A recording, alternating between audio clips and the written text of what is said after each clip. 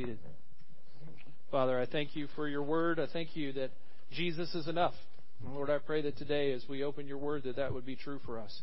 That we would be so transformed, so enamored with Jesus that we wouldn't need anything else. That whatever this world would offer us wouldn't be enough for us. We would be willing to say, Jesus is enough. That this stuff, this world is not my home. Lord, but Jesus is the one who will carry me through, and Jesus will be enough for me for eternity. So make that true in our hearts today, we pray. In Jesus' name, amen. I'm going to ask you to turn in your Bibles to Genesis chapter 45. Genesis chapter 45, beginning with verse 16, as we continue on in our series in Genesis. Just to catch you up and remind you, reconciliation has happened. We're finally there, where reconciliation has actually happened. Where Joseph, who had been sold into slavery by his brothers, now has reconciled with his brothers. But God does not leave a reconciled people and just go, hey, good job, that was great. Now we just move on to the next story. No, God's work of reconciliation is always for a purpose. It's always to push the redemption story forward. It's always to push us forward to what He's doing globally. And so if you think about what God's doing here, it's really a microcosm of everything that God has been doing in the gospel for His kingdom and His whole redemption plan throughout all of history. And so today my hope is that you'll see through this reconciliation story that not only does reconciliation renew relationships, and not only that does it bring you to repentance and more faith and forgiveness, but also it restores and revives the heart and puts us in a place where God reveals Himself and His plan and how we're to live in it, that is always pushing us forward. I don't know about you, but sometimes I feel very stuck. I don't know if anybody else feels that way.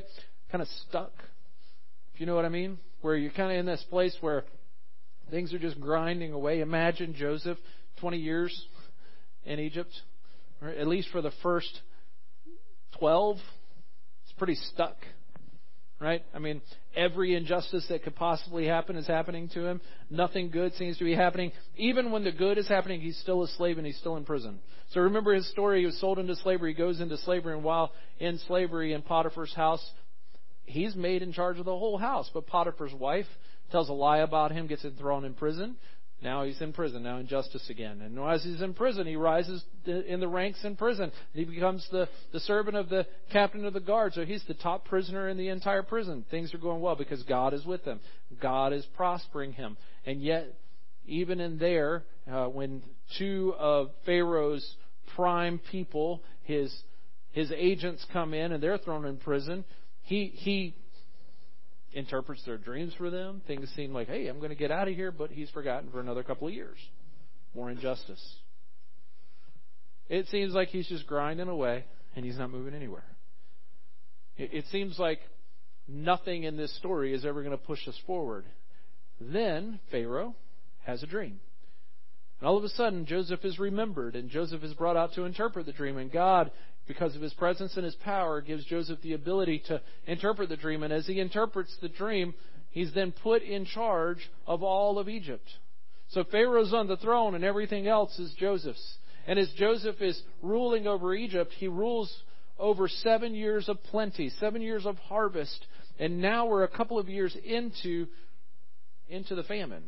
And people are dying of hunger, but Egypt has food. So back home in Canaan, Joseph's father sends the brothers to go buy food from Egypt. And they show up, of course, in front of Joseph. They don't recognize Joseph. He looks very Egyptian now. Shaved head, shaved beard. Doesn't look Hebrew at all. But Joseph remembers his brothers, and he recognizes them. And in the midst of this whole interchange that we have for a couple of chapters, you have the brothers being brought by God to repentance, to admit their sin and to turn from it, to their sorrow over sin, their fear over their sin. And Joseph is brought to a place of extending forgiveness towards them and mercy towards them.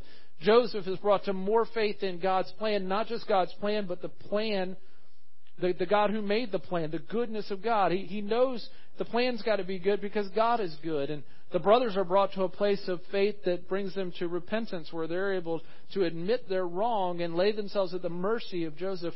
And now, in front of Joseph, right at the end of the last passage last week, reconciliation happens. The brothers' sorrow over sin meets Joseph's forgiveness and mercy. And Joseph falls on them with kisses and with love, and they're restored. They're reconciled. And it's a beautiful picture of what God does for us. All we bring to God is our sin and our guilt. And He pours mercy upon mercy upon mercy upon us. It's a beautiful picture of what God has done for us. And now, what do you do with that? Where do we go from here? Great. Now, they got food. They're taken care of. But what does Joseph say? Joseph says, you got to go get Dad and bring him into Egypt. But there's a problem. All the way back in Genesis chapter 12, Abraham was given a promise that he would be given a land, and the land was Canaan. Now they got to leave the land in order to go to Egypt. But God's always been working to establish a people in His place, under His rule and blessing. He's establishing this kingdom. He's restoring what happened all the way back in Eden when He created His people and placed them in a garden, His place, and they were under His rule and blessing. He told them to go be fruitful and multiply and inhabit the earth. And now He's restoring that. How's this going to work if He takes us out of the land that He's promised us? These are all the things that are happening right now. And I want you to hear this very plainly. Reconciliation is never meant to leave you where you are. Reconciliation is always meant to push you forward in God's redemptive plan, to be agents of reconciliation to others, to actually be restored, to be revived. So while reconciliation requires repentance that leads to transformation, and while reconciliation requires an understanding of God's goodness and His plan in order to be able to forgive, reconciliation is not an end unto itself. God is not reconciling people to Himself through Jesus just so that we can be reconciled. He's reconciling us so that we could go out and offer reconciliation to the rest of the world, so that we can be a part of His redemptive plan to the rest of the world. And that's what we're going to see here, is reconciliation actually changes people. It restores and revives, and it reveals God's plan. So that's what I want you to see today. My prayer is that as we look at God's Word, these things would be clear to us. So look at verse 16, beginning of chapter 45, verse 16. It says this: When the report was heard in Pharaoh's house, Joseph's brothers have come. It pleased Pharaoh and his servants. So much crying, so much happiness, so many hugs, so many kisses, so much excitement over reconciliation that the word gets to Pharaoh. And Pharaoh is excited about this. And Pharaoh said to Joseph, say to your brothers, do this, load your beasts and go back to the land of Canaan, and take your father and your households and come to me, and I will give you the best of the land of Egypt, and you shall eat the fat of the land. This is what he says. He says, go get your dad and all of your family and bring them to Egypt. Tell them they can come to Egypt, and then they'll be taken care of. Not only will we provide their needs, we're going to give them the best of the best. And you, Joseph, are commanded to say, do this, take wagons from the land of Egypt for your little ones and for your wives, and bring your father and come. Have no concern for your goods, for the best of all the land of Egypt is yours. The sons of Israel did so, and Joseph gave them wagons according to the command of Pharaoh, and gave them provisions for the journey.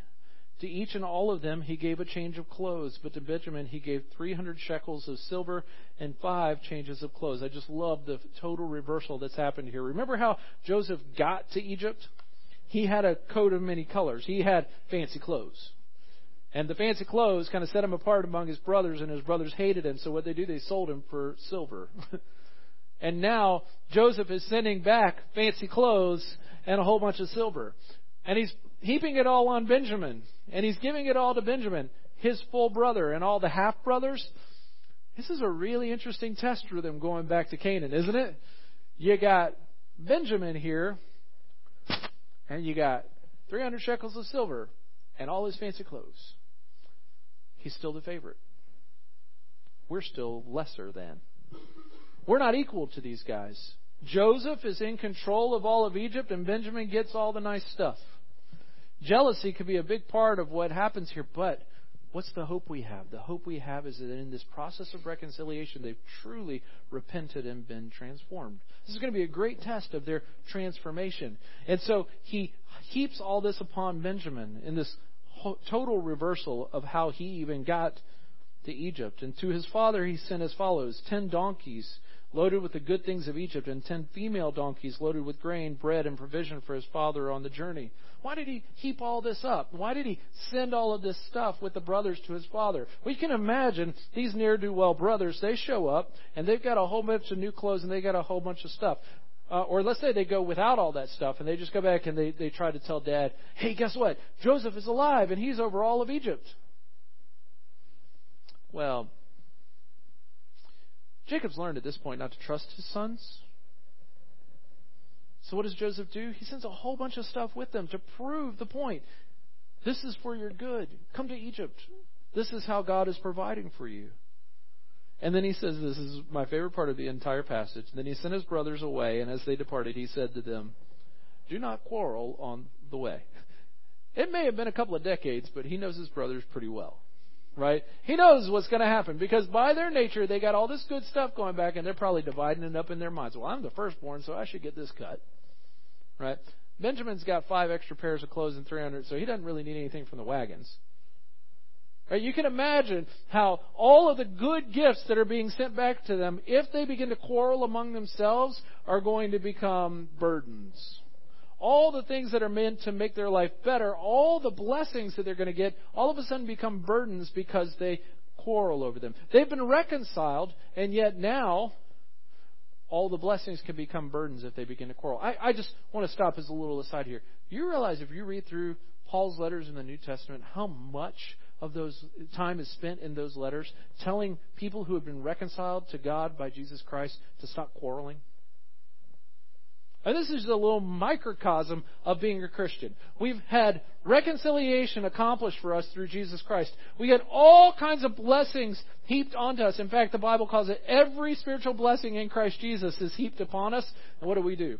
Well, it's not fair. I didn't get as much as that guy. We begin to quarrel among ourselves. The Bible would tell us we want and do not have, so we quarrel. That's why we steal. That's why we quarrel. That's why there are fights among us, is because we want and do not have. Joseph looks at his brothers and said, you got all this stuff, don't let it ruin you. You've been changed, you've been transformed, don't let it ruin you. Oh, how quickly the blessings that come from God can become a burden when we only look at the blessings and forget about God himself. So they're returning, reconciled to Joseph. He's telling them, now be reconciled to one another. Be reconciled to one another. So they went up out of Egypt and came to the land of Canaan to their father Jacob. And they told him, Joseph is still alive and he is ruler over all the land of Egypt. And his heart became numb because he did not believe them. Don't blame him.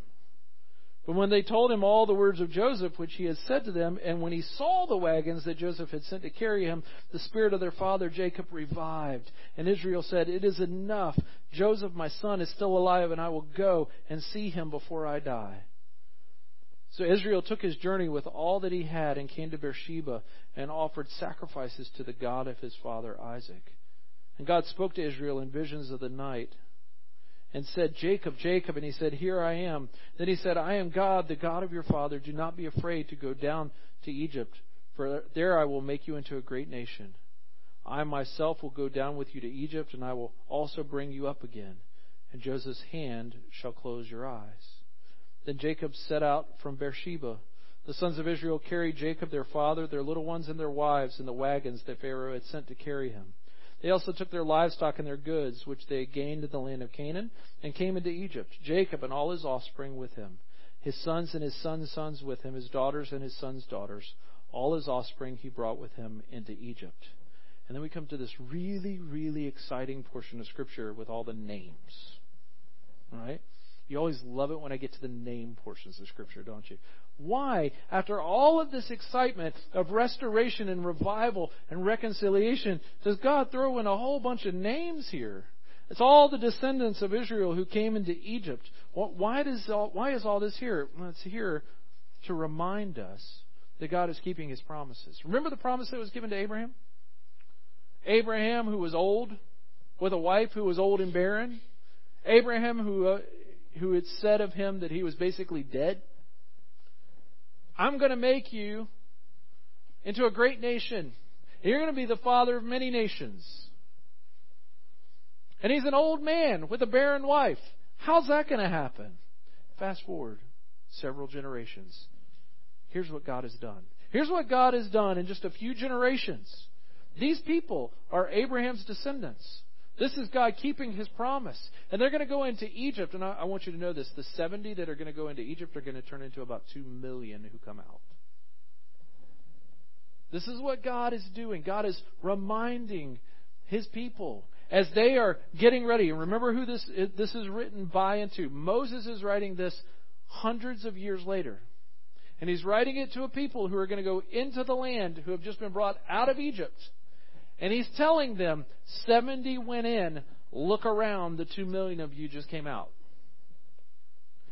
And God's going to restore you and send you back into the land. So the 70 that went in, this is what their names were. These are the names of the descendants of Israel who came into Egypt. Jacob and his sons, Reuben, Jacob's firstborn, and the sons of Reuben, Hanok, Palu, Hezron, and Carmi. The sons of Simeon, Jemuel, Jamin, Ohad, Jachin, Zohar, and Shaul, the son of a Canaanite woman. The sons of Levi, Gershon, Kohath, and Merari. The sons of Judah, Onan, Shelah, Perez, and Zerah. But and Onan died at the land of Canaan. And the sons of Perez were Hezron and Hamul. The sons of Issachar, Tola, Puvah, Yob, and Shimron. The sons of Zebulun, Sered, Elon, and Jaleel. These are the sons of Leah, whom she bore to Jacob in Padan Aram, together with his daughter Dinah. Altogether with his sons and his daughters numbered 33. The sons of Gad, Ziphion, Haggai, Shuni, Esbon, Eri, Erodai, and Erelai. The sons of Asher, Imnah, Ishva, and Ishvi. Beriah with Sarah their sister. And the sons of Beriah, Heber, and Malchiel. These are the sons of Zilpah, whom Laban gave to Leah his daughter, and these she bore to Jacob 16 persons. The sons of Rachel, Jacob's wife, Joseph and Benjamin, and to Joseph in the land of Egypt were born Manasseh and Ephraim, whom Asenath, the daughter of Potipharah, the priest of On, bore to him. And to the sons of Benjamin, Bela, Becher, Ashbel, Gera, Naaman, Ehi, Rosh, Mupim, Hupim, and Ard. These are the sons of Rachel, who were born to Jacob, 14 persons in all. The sons of Dan, Hushim. The sons of Naphtali, Jaziel, Gunai, Jezer, and Shelam. These are the sons of Bilhah, whom Laban gave to Rachel his daughter, and these she bore to Jacob, 7 persons in all. All the persons belonging to Jacob who came into Egypt, who were his own descendants, not including Jacob's sons' wives, were 66 persons in all. And the sons of Joseph, who were born to him in Egypt, were 2. All the persons of the house of Jacob who came into Egypt were 70. This is a beautiful reminder that God has made a people and He's continuing to make a people. But we are not done with the story yet. Folks, this is a problem I think we run into as believers so often as we look back at the cross and we hear Jesus say, "It is finished," and we think that He's finished. No, He finished the work of reconciliation. He finished the work of saving us. He finished the work of making us His people, of purchasing us by His blood. But He didn't finish. He's not done with us yet. He's not done accomplishing His purposes. He's not done building His kingdom. And so we need to remember through this story that God is reconciling so that He can revive and restore and reveal His will and His purpose so that we can be a part of those things. So I want you to see today that reconciliation restores. You see the generosity of Joseph and Pharaoh as they heap on the brothers wagons and stuff to take home. This is supposed to serve as a proof to Dad that Joseph is alive, but it's also a blessing to the family. And they're told, bring them to Egypt. Pharaoh says, bring them to Egypt and they'll get the fat of the land. Don't worry about your stuff. You don't need to bring it with you. I'm going to give you all the best stuff of Egypt. This is God utilizing 2 human agents to accomplish His purpose. And the purpose that He has here is really fascinating. He's restoring the promises and the blessings of Eden. Go all the way back to Genesis. And in Genesis, when God created humanity, when God created Adam and Eve, He told them, male and female, to go be fruitful and multiply and inhabit the earth. He told them to go subdue the earth. He said, every good thing to eat is here in the garden. Just don't eat of that one tree, the tree of the knowledge of good and evil. Every good thing here is yours to eat. And imagine what it all tasted like in Eden. I love pineapple. I really like pineapple. but I cannot eat pineapple in Powhatan, Virginia. Can't do it. Totally can't do it. Can't go to Food Lion and buy a pineapple and eat it. Just can't do it. It just isn't the same. I have been ruined for pineapple. I went to Corn Island, Nicaragua, and ate pineapple. I can't eat it in Powhatan anymore. I think the closest thing to eating food in Eden is going to Corn Island, Nicaragua, and eating pineapple. That's what I believe. I think it's astounding. Imagine what the food in Eden tasted like before corruption and sin and curse had begun to distort our taste buds and distort the food and the plants and the pollution and all. Imagine what Eden's pineapples tasted like. This is what Pharaoh is doing. Pharaoh is being used by God. Unbeknownst to Pharaoh, God is reestablishing, He's restoring the blessing of Eden. He's saying, you get all the fat of the land. Come on in. I'm going to take care of you. You're going to be here under my care, and I'm going to make sure you have all the best. One day, that's going to be true of all of us who are in Christ Jesus. One day we're going to be God's people in God's place, under God's rule and blessing for eternity. And you know what He's offering us? You know what He's planning to give us? You know what He promises us? A feast unlike any other, with the choicest of foods.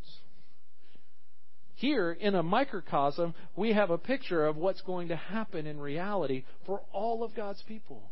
We have a picture here of how God is restoring the blessing of Eden. He's also restoring the covenant with Abraham. He promises Jacob that I'm going to be with you and I'm going to bless you and I will make you a great nation. Chapter 46, verse 3. I will make you into a great nation while you're in Egypt. He's restoring this covenant. He's restoring the relationship of God's people to each other. He tells the brothers, do not quarrel. He's taken brothers who have been at each other forever, their entire life, and He's brought them together. You go back to Eden, what was happening? Adam and Eve were living in bliss, naked, walking around. Completely fine. Everything was great. Sin enters the picture, their relationship breaks.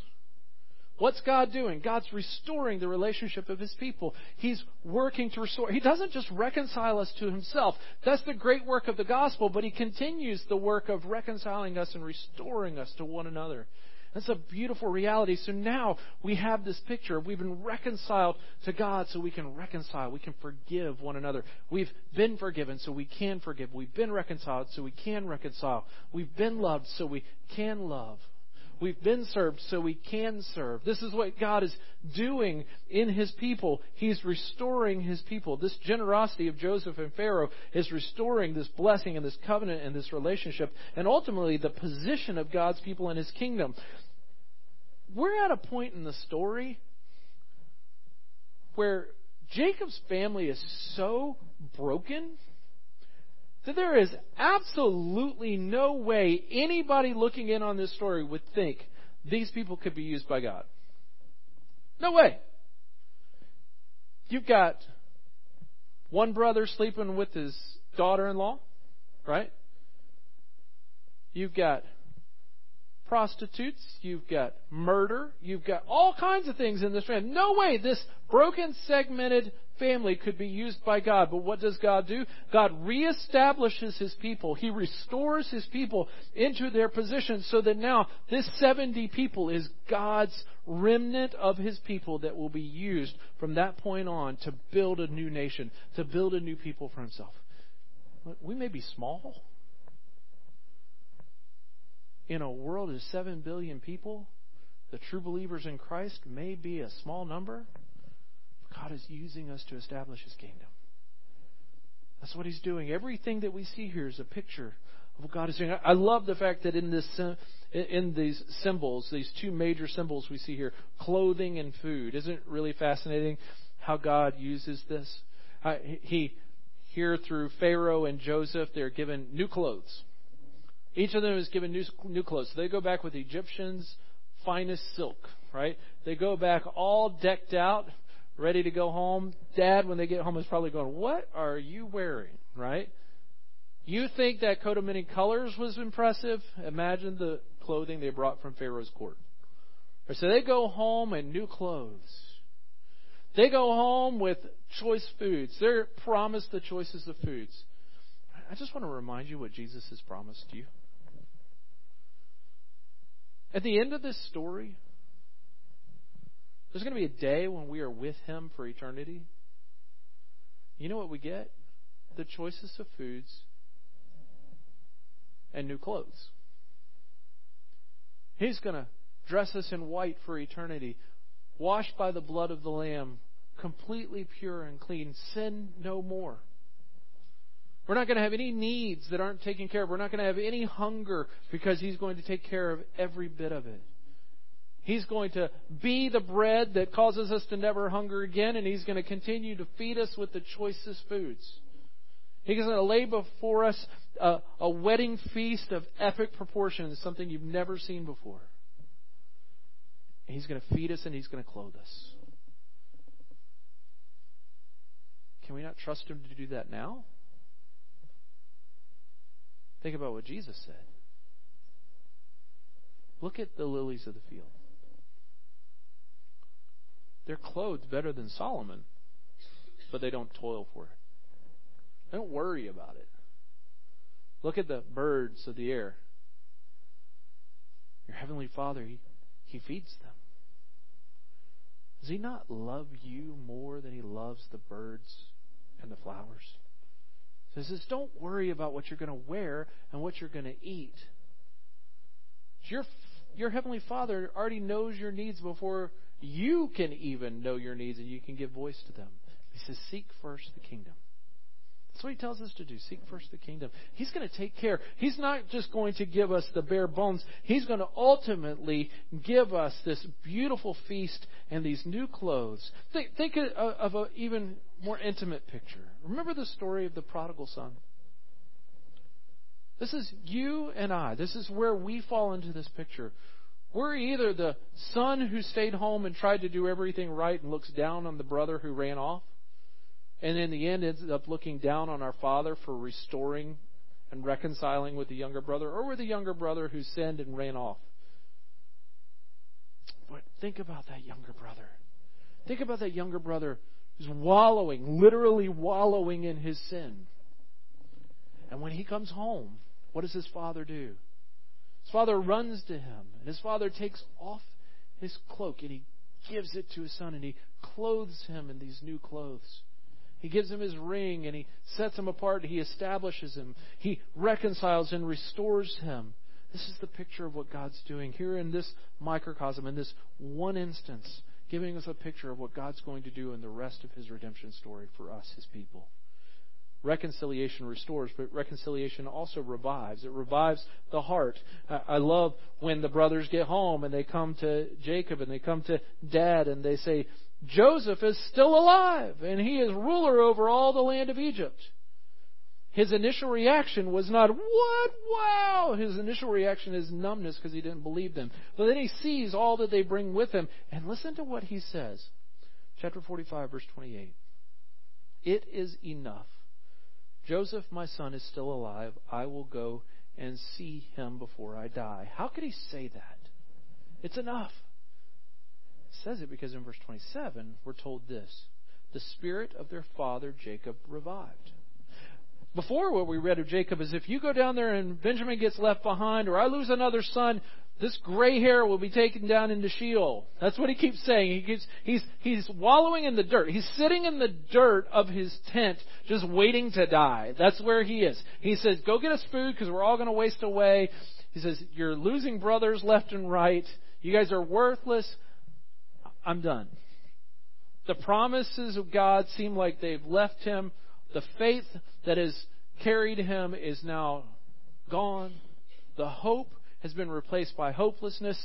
And in this one moment, when he sees the grandeur of what God has done, his spirit, his heart is revived. Jacob's heart is revived. His hope is revived. Chapter 46, verses 1 through 4. This is what it says. Israel took his journey. So he gets up and he says, I'm going to go. So they get up and they leave And he goes to Beersheba. Beersheba is right at the border. Beersheba is the last place before leaving the promised land, before leaving Canaan to go on the long trek to Egypt. And he stops at Beersheba. It's a holy place to his forefathers. And what does he stop and do? He stops there and remembers and worships and offers sacrifices to the God of his fathers. And there his hope is restored. His heart's been restored by Joseph being alive. His hope is restored by the presence of God. His faith is restored to a place where he's now resolved to go to Egypt and to finish his life there. And his worship is restored. I love this picture of restoration that happens here. Pay attention to what God's doing. God spoke to Israel, verse 2, in visions of the night and said, Jacob, Jacob. And he said, Here I am. Then he said, I am God, the God of your father. Do not be afraid and go down to Egypt, for there I will make you into a great nation. I myself will go down with you to Egypt, and I will also bring you up again, and Joseph's hand shall close your eyes. There is a resolve now that's going to enter Jacob's life that he's going to go to Egypt. And where does that resolve come from? That resolve comes from what God reveals to him. God's presence, God's power, God's promises, all are going to give him the freedom to believe, to trust, to hope again, to be revived in this reconciled relationship with his son. I want you to pay attention to this. How many chapters has it been since we've actually read about one of the people here making sacrifices and worshiping? What used to be commonplace among Abraham's family now is rarely mentioned. And here at Beersheba, he returns to worshiping the Lord. He returns to making sacrifices, to praising the Lord for his goodness. When revival happens in our hearts, our hope restores, our faith is restored and revived, our resolve to obey and follow God is revived and restored. But ultimately, our worship is restored. We begin to please the Lord with our worship and with our sacrifice of praise. Reconciliation restores and reconciliation revives, but reconciliation also reveals God's plan. Reconciliation could have happened in Canaan, right? I mean, surely God in his power could have just said, okay, Joseph, you're going to come home. Bring the wagons. In fact, you know all the people in Egypt so well that why don't you bring the wagons and we'll just keep going regularly to get wagon loads from Egypt. Restore. Like, let's get the family. Let's stay in the promised land. But God's redemptive plan was not going to work like that. God's redemptive plan was going to take them through slavery. God's redemptive plan was going to take them through hardship. God's redemptive plan was going to provide for their every need, but he was going to do it in a way that they would never expect. He was going to put them in the middle of a pagan land. He was going to put them as a small group of people, as a small family, and he was going to turn them into something massive that would have a global impact. He was going to do all of this in a way that they could never have pretended to understand. But when God reconciles us, and God revives us, and God restores us, he also reveals to us that we're part of a larger plan than just us. He never reconciles us just to stay where we are, but to always move us forward in his redemptive plan. Look at verses 3 and 4. He said, I am God, the God of your father. Do not be afraid to go down to Egypt, for there I will make you into a great nation. I myself will go down with you to Egypt, and I will also bring you up again. God's presence is going to be revealed here to Jacob, that God is always going to be with them. This was Joseph's hope. This was Joseph's only recourse in all of his time in Egypt, is that the Lord was with him. And God makes the promise again to Jacob, as he's made before, I will be with you. God's presence is revealed here, helping to revive and to restore. God's commitment to his promises is made here. He says, I will make you into a great nation. It would seem that if you're taking us out of the land, God, because in order to be a nation, we're going to need people and we're going to need land. It would seem that if you're taking us out of the land, it's going to be really hard for you to make us into a nation. But God says, I'm going to do it. I'm going to make you a nation. While you're in Egypt, I'm going to make you into a great nation. His commitment to his promises has never changed, and he reveals that. God reveals His future deliverance. He says, I will go down with you to Egypt. And He said, I will also bring you up again. He says, I'm not going to leave you in the pagan land. I'm not going to leave you in a place that I haven't promised you. I'm going to bring you back to the promises. I'm going to bring you back and deliver you. This is going to establish His people for generations. Go forward generations to Moses writing this to the people who have just left Egypt. And God is saying, I'm with you as I'm bringing you out of Egypt. I'm with you as you go into the land. I'm with you. It's a reminder that God is with His people, that His reconciliation restores us and revives us, but also it means His presence is always with us.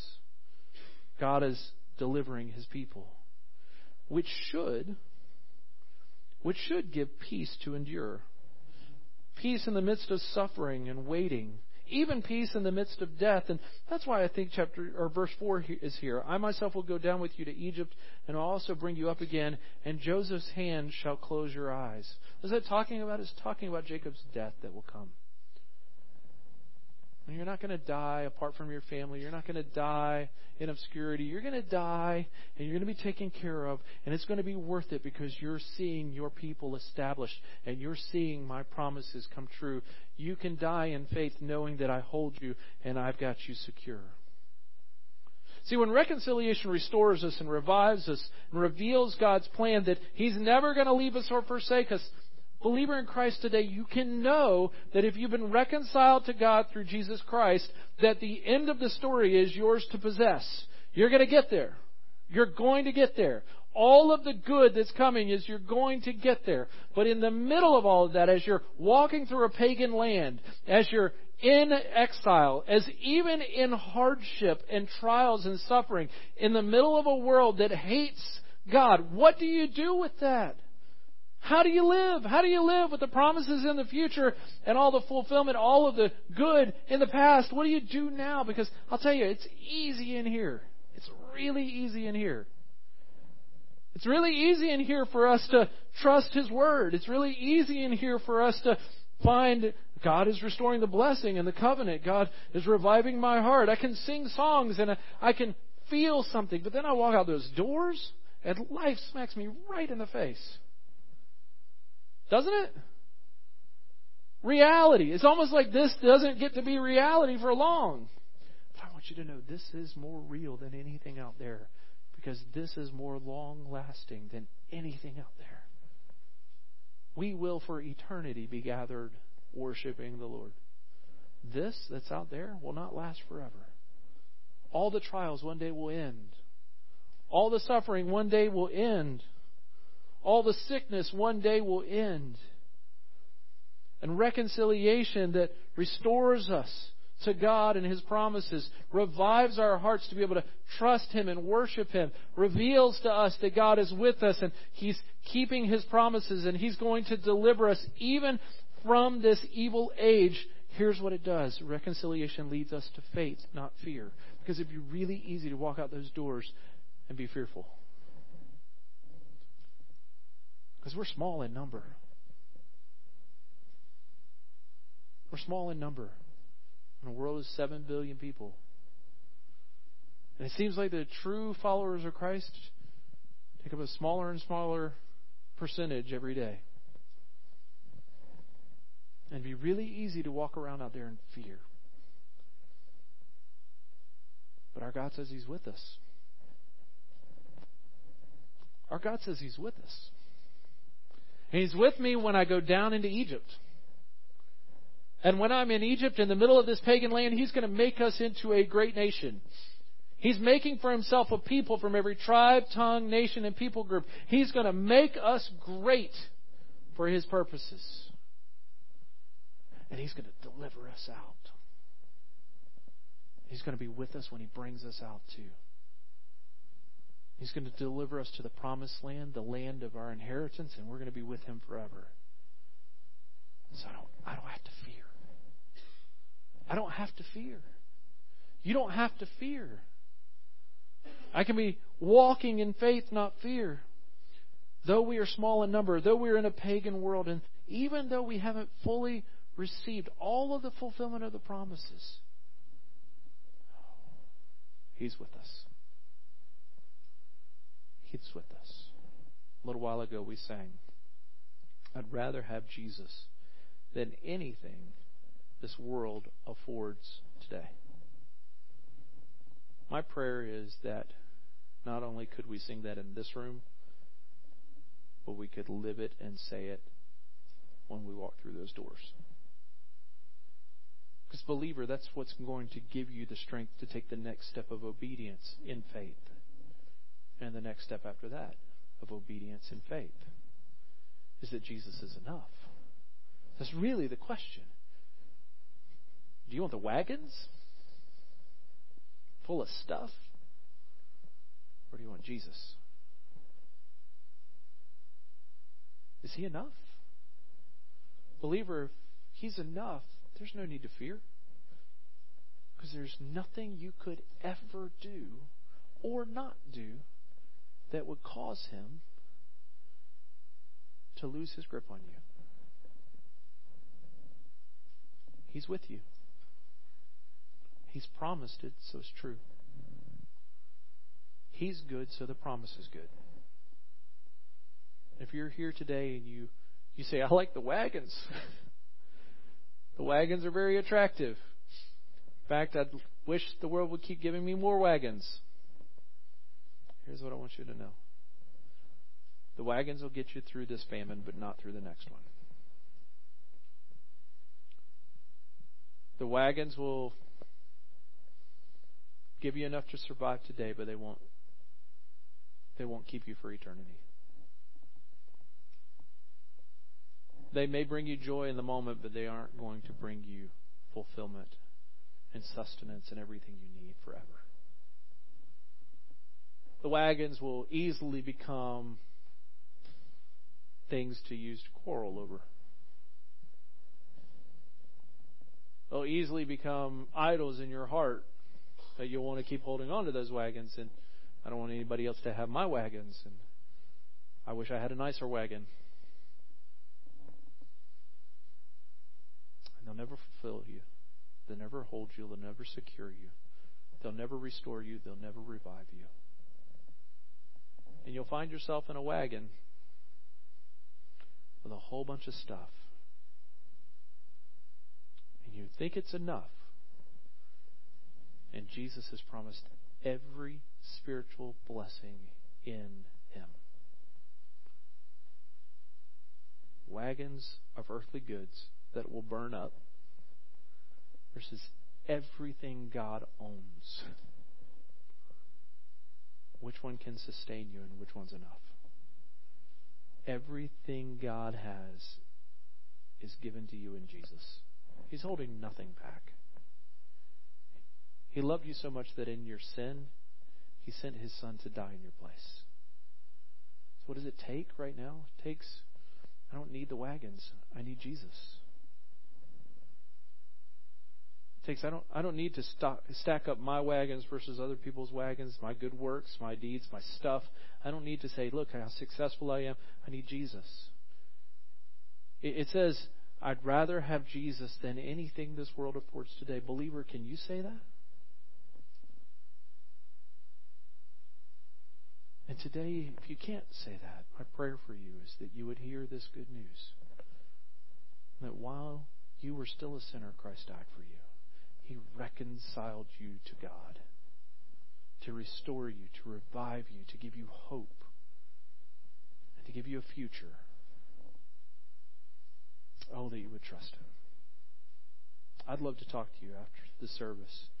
There are many here who would be willing to talk to you after the service just to tell you of the hope that's found in Jesus, the security that's found in Jesus, the salvation and forgiveness and reconciliation that's found in Jesus and in Jesus alone. Would you just call out to Jesus? Jesus, reconcile me to God. I know I'm a sinner. Reconcile me to God through your death, through your resurrection, through your life. I'd rather have you than anything.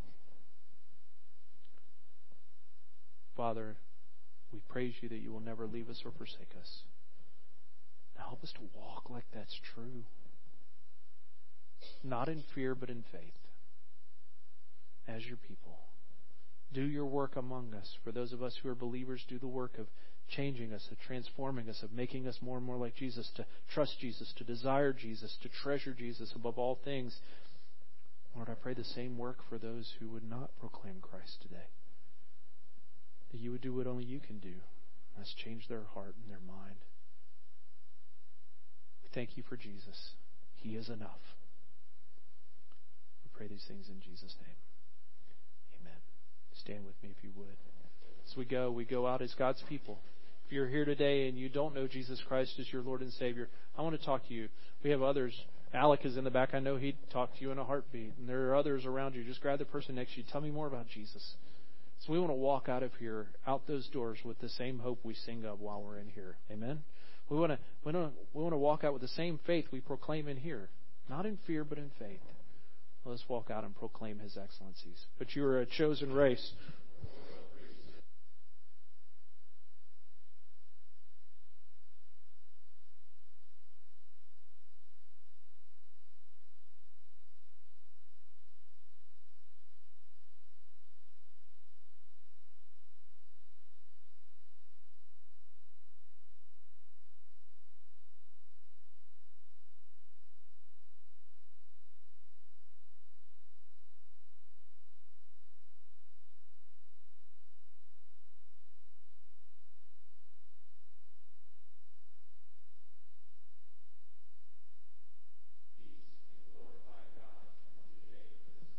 Amen. Enjoy your day. I hope to see you back this evening. 6 o'clock, bring a brown bag, dinner.